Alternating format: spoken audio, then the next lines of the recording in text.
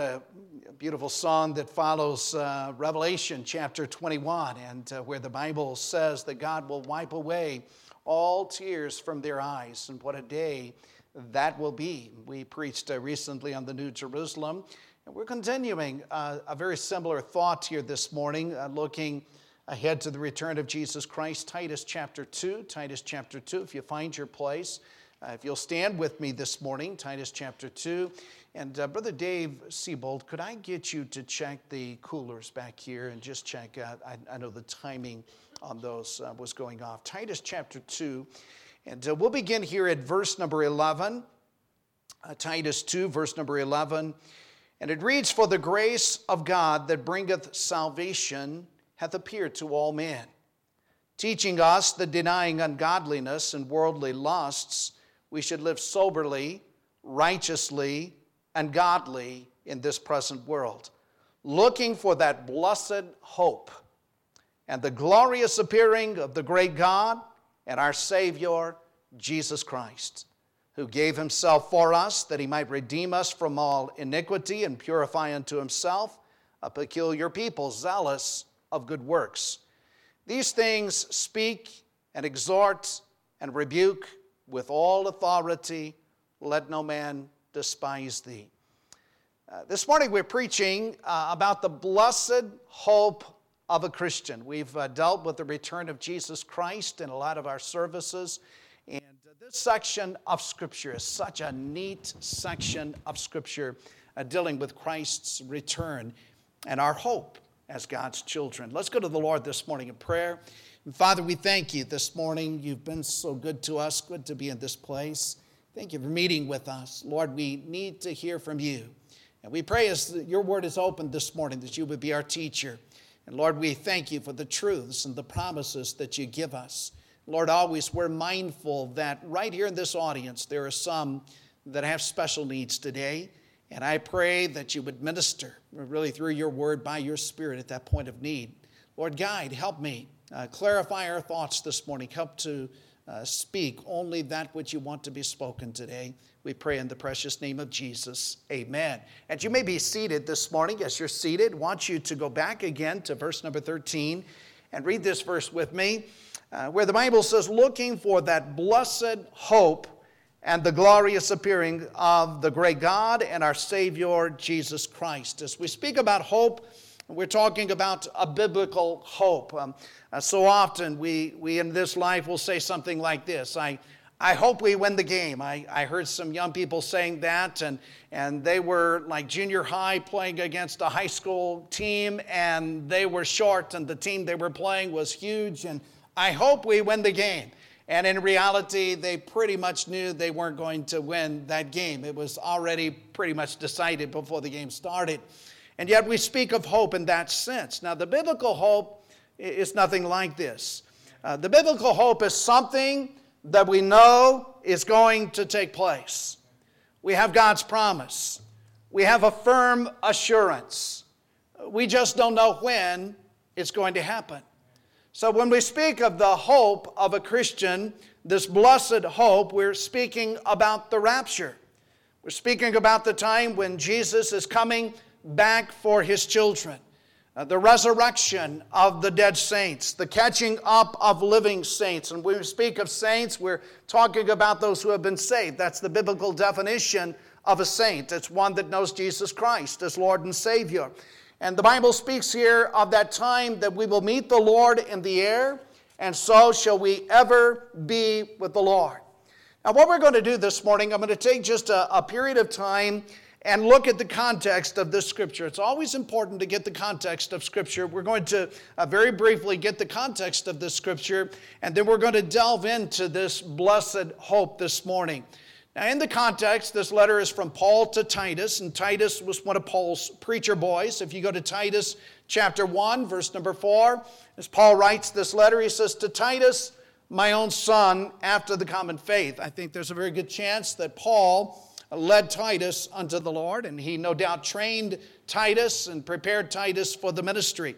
Now, Titus was leading the church on the Isle of Crete in Titus chapter 1, verse 5.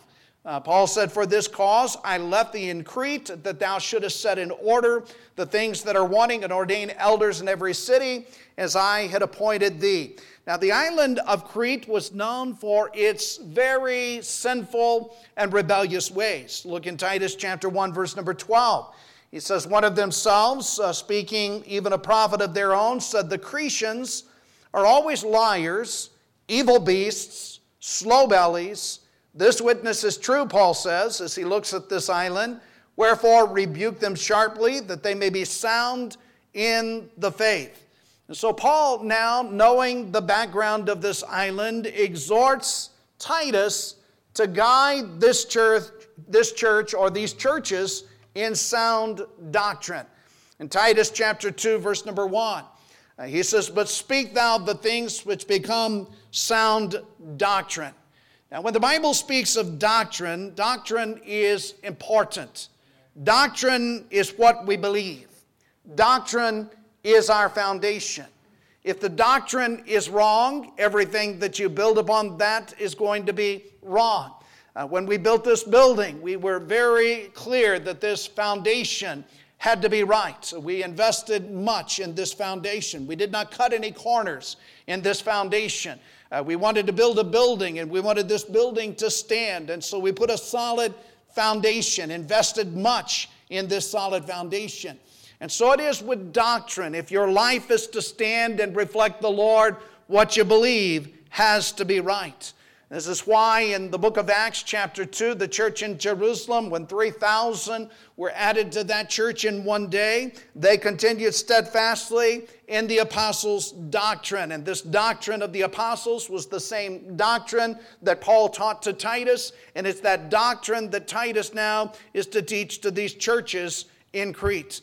As we come closer to the return of the Lord Jesus Christ, this is why I wanted to get the context. It's going to be very clear that many will neglect doctrine. Many will have no idea as to what they believe or why they believe it. They'll be vulnerable to the wiles of Satan.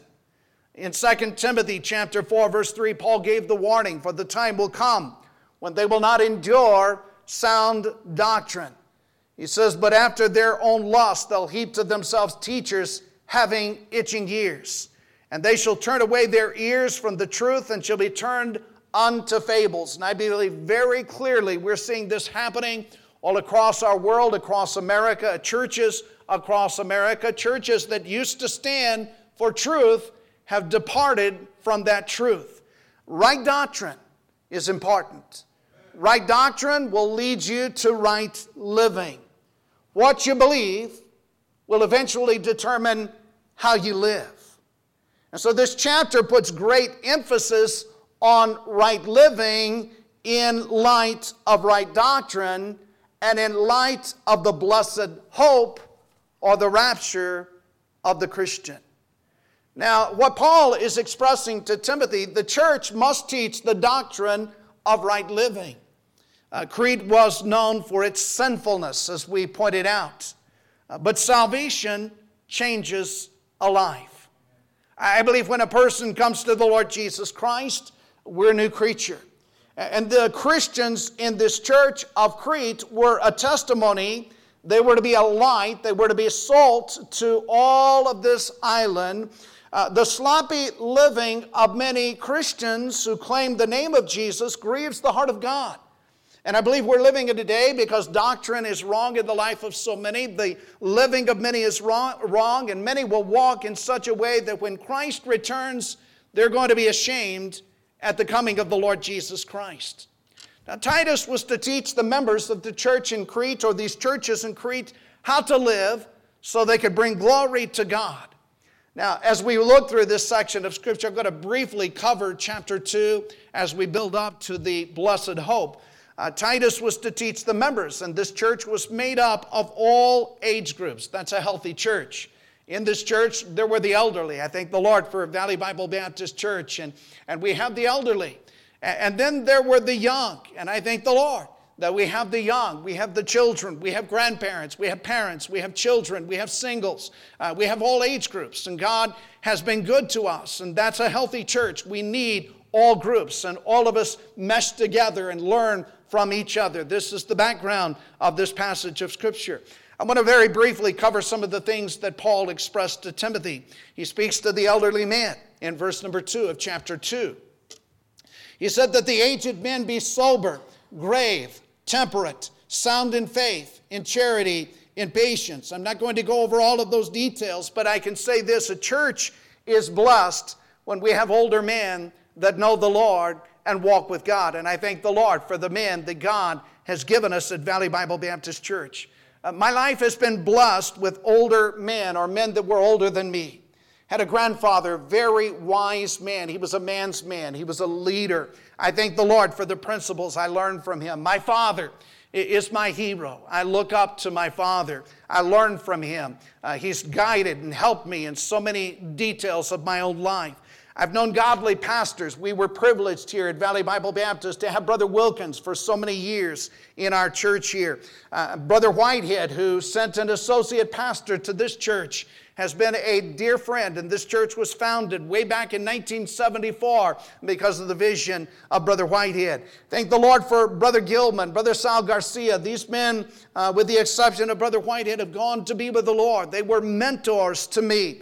When I first came to Valley Bible Baptist Church, this church was mostly older, retired folks. There were a few elderly men. They built our old building, and they had a vision of what God could do in the valley. Thank the Lord for the elderly man. And then in verse number 3, the elderly women. He said, the aged women likewise, that they be in behavior, and notice right living, as becometh holiness, not false accusers, not given to much wine, teachers of good things. Thank God for women who have walked with God, and their lives reflect Him. They've gained, they've learned, they've raised their children, they have helped with their grandchildren. They had a lot of insight, a lot of wisdom. They're not gossips. They're not busybodies in other men's businesses the Bible is describing, but they walk with the Lord and know the Lord and love the Lord. He says in verse 4 that they may teach the young women to be sober. They're teachers, examples for the young women of the church. And thank the Lord for godly older women here at Valley Bible Baptist Church. And then the young women, verse 4. That they may teach the young women to be sober, to love their husbands, to love their children, to be discreet, chaste, keepers at home, good, obedient to their own husbands, that the word of God be not blasphemed. Our modern school systems and the feminist movement of our day, and I may get myself in trouble here, but I'm just going to speak the truth today. It's done great disservice to young ladies today, teaching girls instead of pursuing the height of what God has intended to pursue, careers and all sorts of things that are not necessarily going to bring the joy and the happiness that God intended. And a young wife should have as her number one priority her walk with God. And out of that walk with God, her next priority would be her husband, and then her children, and then her home. Now, the virtuous woman of Proverbs chapter 31 was a tremendous example of this, but also she was able to work and earn money for the home, to help with the home. But her priority was first God, then her husband, her children, her family, in that order, and then the work. Verse 5 says that the word of God be not blasphemed. When the principles of God's word are not followed, the church loses its power and influence. Verse number 6, we have the young man.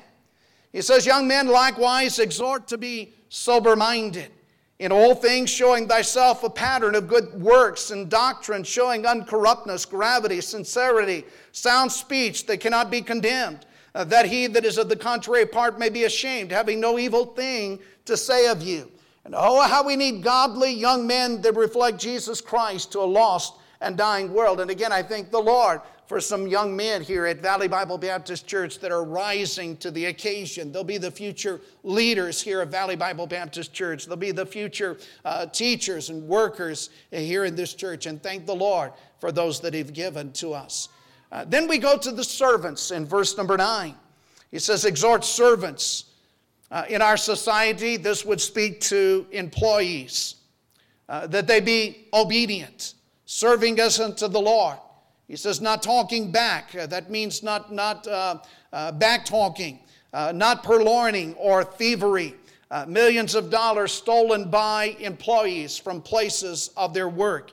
I believe a Christian employee ought to be the best employee, and that's the direction that is given to us. See, when doctrine is right, your life will be right, and it will adorn the doctrine of God, our Savior, as is mentioned here in verse number 10, and it will draw people to the Lord Jesus Christ. And the local church must teach the doctrine of right living. Now we move from that doctrine of right living, and this is where we're going this morning. The church must teach the doctrine of God's grace. Look with me in verse number 11. And it says, "For the grace of God that bringeth salvation hath appeared unto all men." Now, right living is born out of God's word. And right living is born out of God's grace. And this is our focus this morning as we consider our blessed hope. See, the doctrine of grace is so crucial.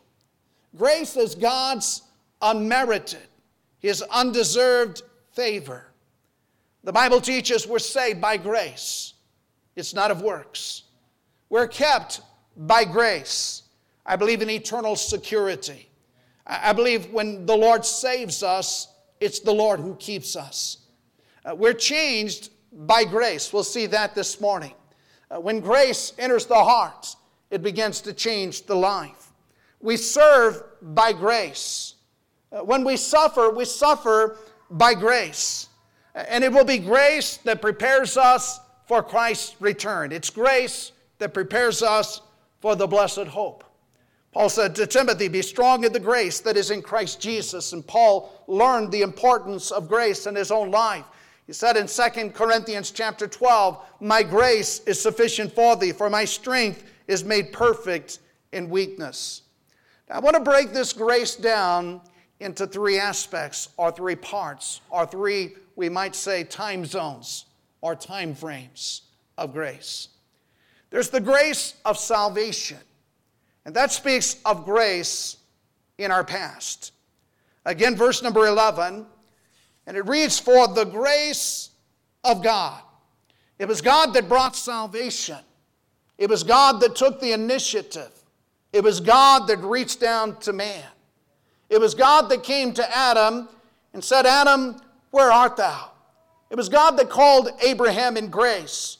The Lord said unto Abram, "Get thee out of thy country, from thy kindred, from thy father's house, to a land that I will show thee." And God, in grace, as He reached down to Abram, said, "Abram, I will make of thee a great nation.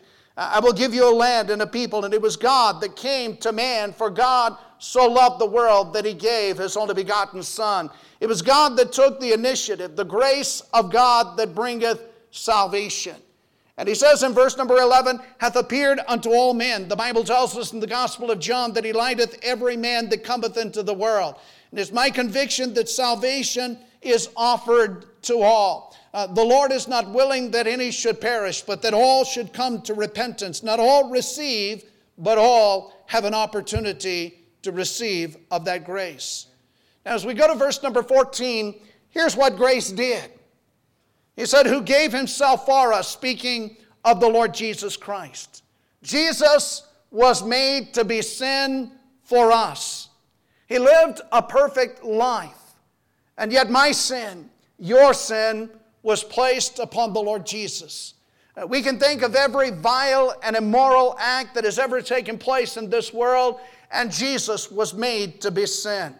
He was made to be a thief. He was made to be a liar. He was made to be homosexual. He was made to be an adulterer. He was made a whoremonger. He was made an addict. He was made all of these things upon the cross. He was made to be filled with hatred, that hatred of the world placed upon the Lord Jesus Christ. He was made to be sin for us. He took our place. He took our punishment. He bore the wrath of God the Father, turned His back upon God the Son because of Jesus giving Himself for us. And He says in verse number 14 that He might redeem us from all iniquity. The word redeem means to purchase back. It means to ransom, to rescue from captivity, to rescue from bondage. And that's what sin did. Sin condemned us. We owe a debt. We were Satan's captives. We were lost. We were doomed. We were dead. We were on the road to hell. But Jesus redeemed us. He purchased us with his blood. And what the Bible is teaching very clearly, salvation is of his grace. You go to chapter 3 of the book of Titus and verse number 5, and we read, not by works of righteousness which we have done. It's not our goodness. It's not our baptism. It's not sacraments. He says, but according to his mercy, he saved us by the washing of regeneration and renewing of the Holy Ghost. I've quoted Ephesians 2, verses 8 and 9, for by grace are you saved through faith, and that not of yourself, it's the gift of God. It's not of works, lest any man should boast. See, this is the message that saved us. It was God's grace. This is the message that prepares us for that blessed hope. This is the message that we are to preach. Salvation is a miracle. An atheist I read just recently got saved. He went to a meeting, a revival meeting. His purpose in going to the meeting is during the service he was going to disrupt the preacher. He was going to ask the preacher some questions that he felt the preacher probably could not answer. He was going to give all of his information that brought him to this place of atheism. He went to the meeting as the preacher began to preach of the marvelous grace of the Lord.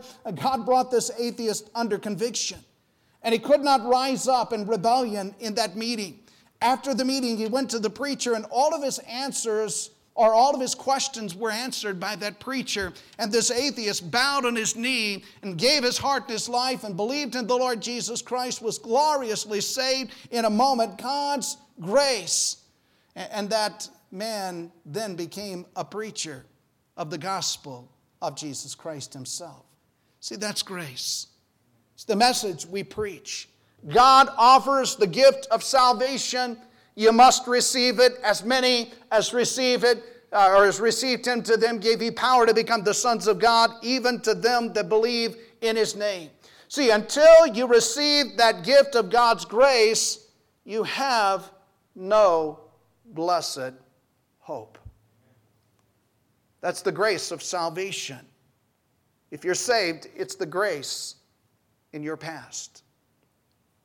But then there's the grace of sanctification. This is grace in our present. Look in verse number 12, Titus chapter 2.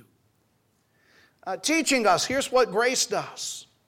Teaching us that denying ungodliness and worldly lusts, we should live soberly, righteously, godly in this present world. The grace that saves us changes us, teaching us. When we get saved, our sin is blotted out, forgiven. Christ's righteousness is put to our account, but that's only the beginning. From the moment we're saved, God begins a work in our hearts. It's a work of grace. He begins to change us from within, making us like the Lord Jesus Christ. That's what happened in Antioch. The church in Antioch, Acts chapter 11, many were saved. The Lord was gracious, merciful. And then they, for a whole year, assembled themselves in the church, and they were taught the doctrines of the apostle. But grace changed them, and they were called Christians first in Antioch. That word Christian means little Christ.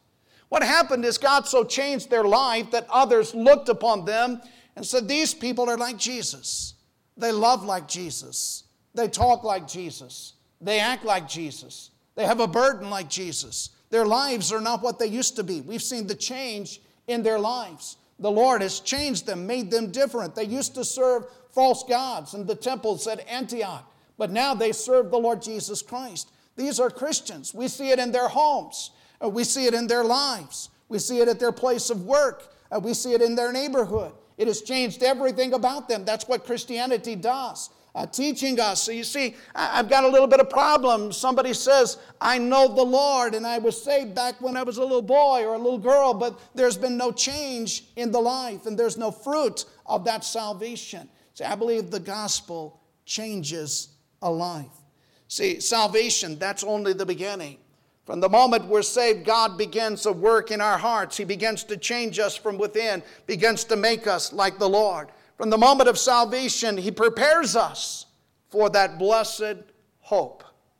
In Ephesians chapter 5, verses 25 through 27, husbands, he says, love your wives, even as Christ also loved the church and gave himself for it. But notice the statement, that he might sanctify and cleanse it with the washing of water by the word, that he might present it to himself a glorious church, not having spot or wrinkle, any such thing, but that it should be holy and without blemish. See, the Lord begins to change us. He teaches us by his word. He guides us by the Spirit that he has given to us. He corrects us with his love. He puts his chastening hand upon us. This is why I believe in eternal security. From the moment of salvation, God begins a work of sanctifying grace. He speaks through his word, by his Spirit. He spanks, he even calls home early at times, but he never lets go of his child because he's preparing his child for the blessed hope. Now there's both, as you look at verse 12, there's both a negative and a positive aspect of God's teaching. In verse 12, you'll see the negative aspect, teaching us the denying ungodliness and worldly lusts. Ungodliness, anything that's not Christ-like, anything that doesn't please Jesus. Thoughts, words, actions, what we listen to, what we view with our eyes, where we go. He convicts us. The music, I think back to the music I listened to before I was saved. And the Lord began to convict me of that music. It didn't change overnight, but gradually there was conviction that what I was listening to did not glorify the Lord. Then there was the conviction that some of the things I was watching on television were not glorifying the Lord.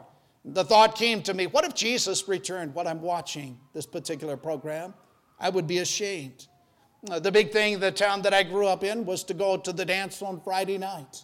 And the Lord began to convict me, what if Jesus came? I would be ashamed for him to catch me in such a place. See, denying ungodliness, the Spirit of God begins to teach us worldly lusts.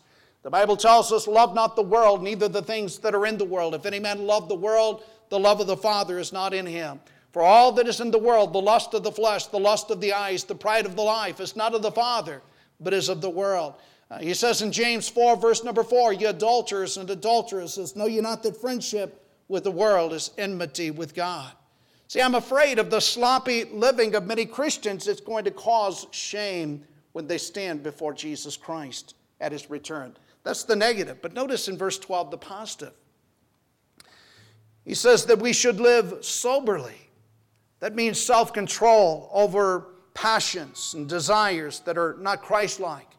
Soberly, righteously, doing what is right at all costs. It would be like Daniel, who purposed that he would not defile himself with the portion of the king's meat, nor with the wine which he drank. It would be like Daniel, knowing the decree of the king, would continue to pray in his room 3 times a day as he'd always done. It would be like Joseph rejecting the advances of Potiphar's wife, living righteously, godly, reflecting Jesus in this present life. In verse 14, of the Lord who gave himself for us, that he might redeem us from all iniquity, and purify unto himself a peculiar people, zealous of good works. He wants our life to reflect Jesus Christ and reveal Jesus to a lost world. Let your light so shine before men, that they may glorify your Father which is in heaven. So as we look for the blessed hope, does your life reflect Jesus? And if not, you'll be ashamed when Christ returns. There's grace for salvation. That's grace in our past. There's grace for sanctification. That's grace in our present. But here's where we're going this morning. There's grace of glorification, grace for our future. Again, verse 13, where we started this morning, looking for that blessed hope and the glorious appearing of the great God and our Savior, Jesus Christ. As we live in this world, we're to recognize this world is not our home. We're not to get too attached to this world. We're to be like Abraham, looking for that city whose builder and maker is God. In this world, we're pilgrims and strangers marching through.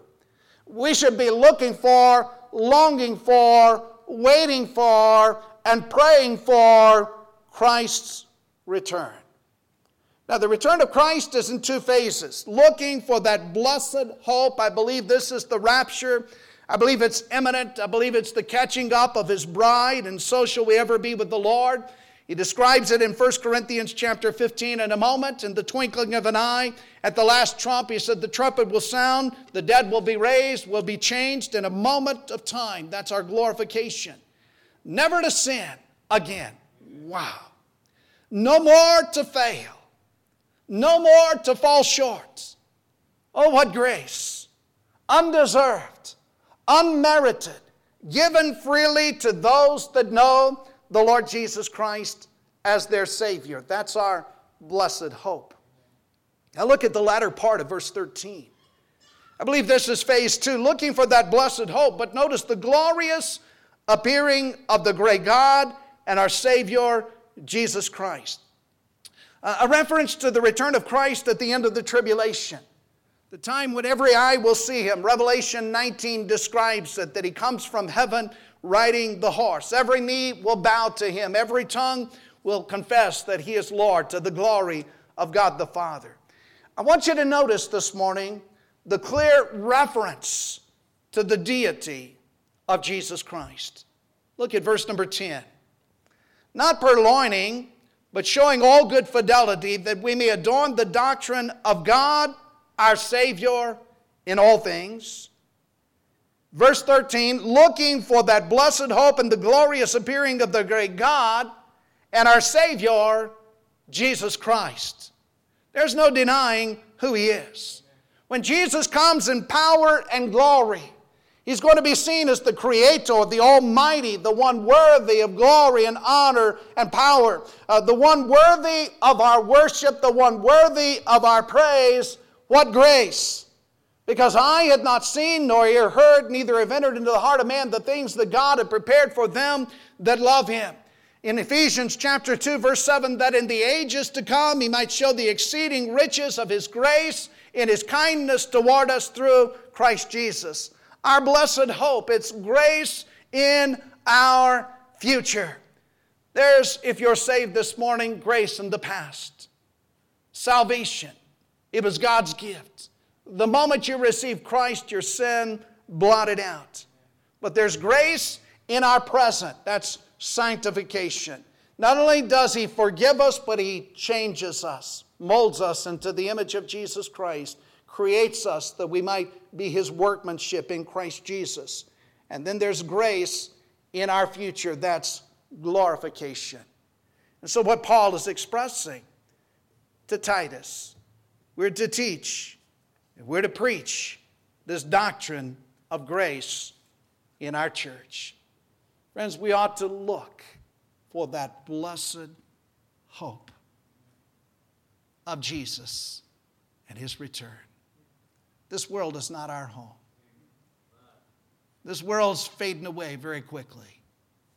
Our hope is in Jesus Christ and His wonderful promises to us. I'd like for a moment, every head bowed,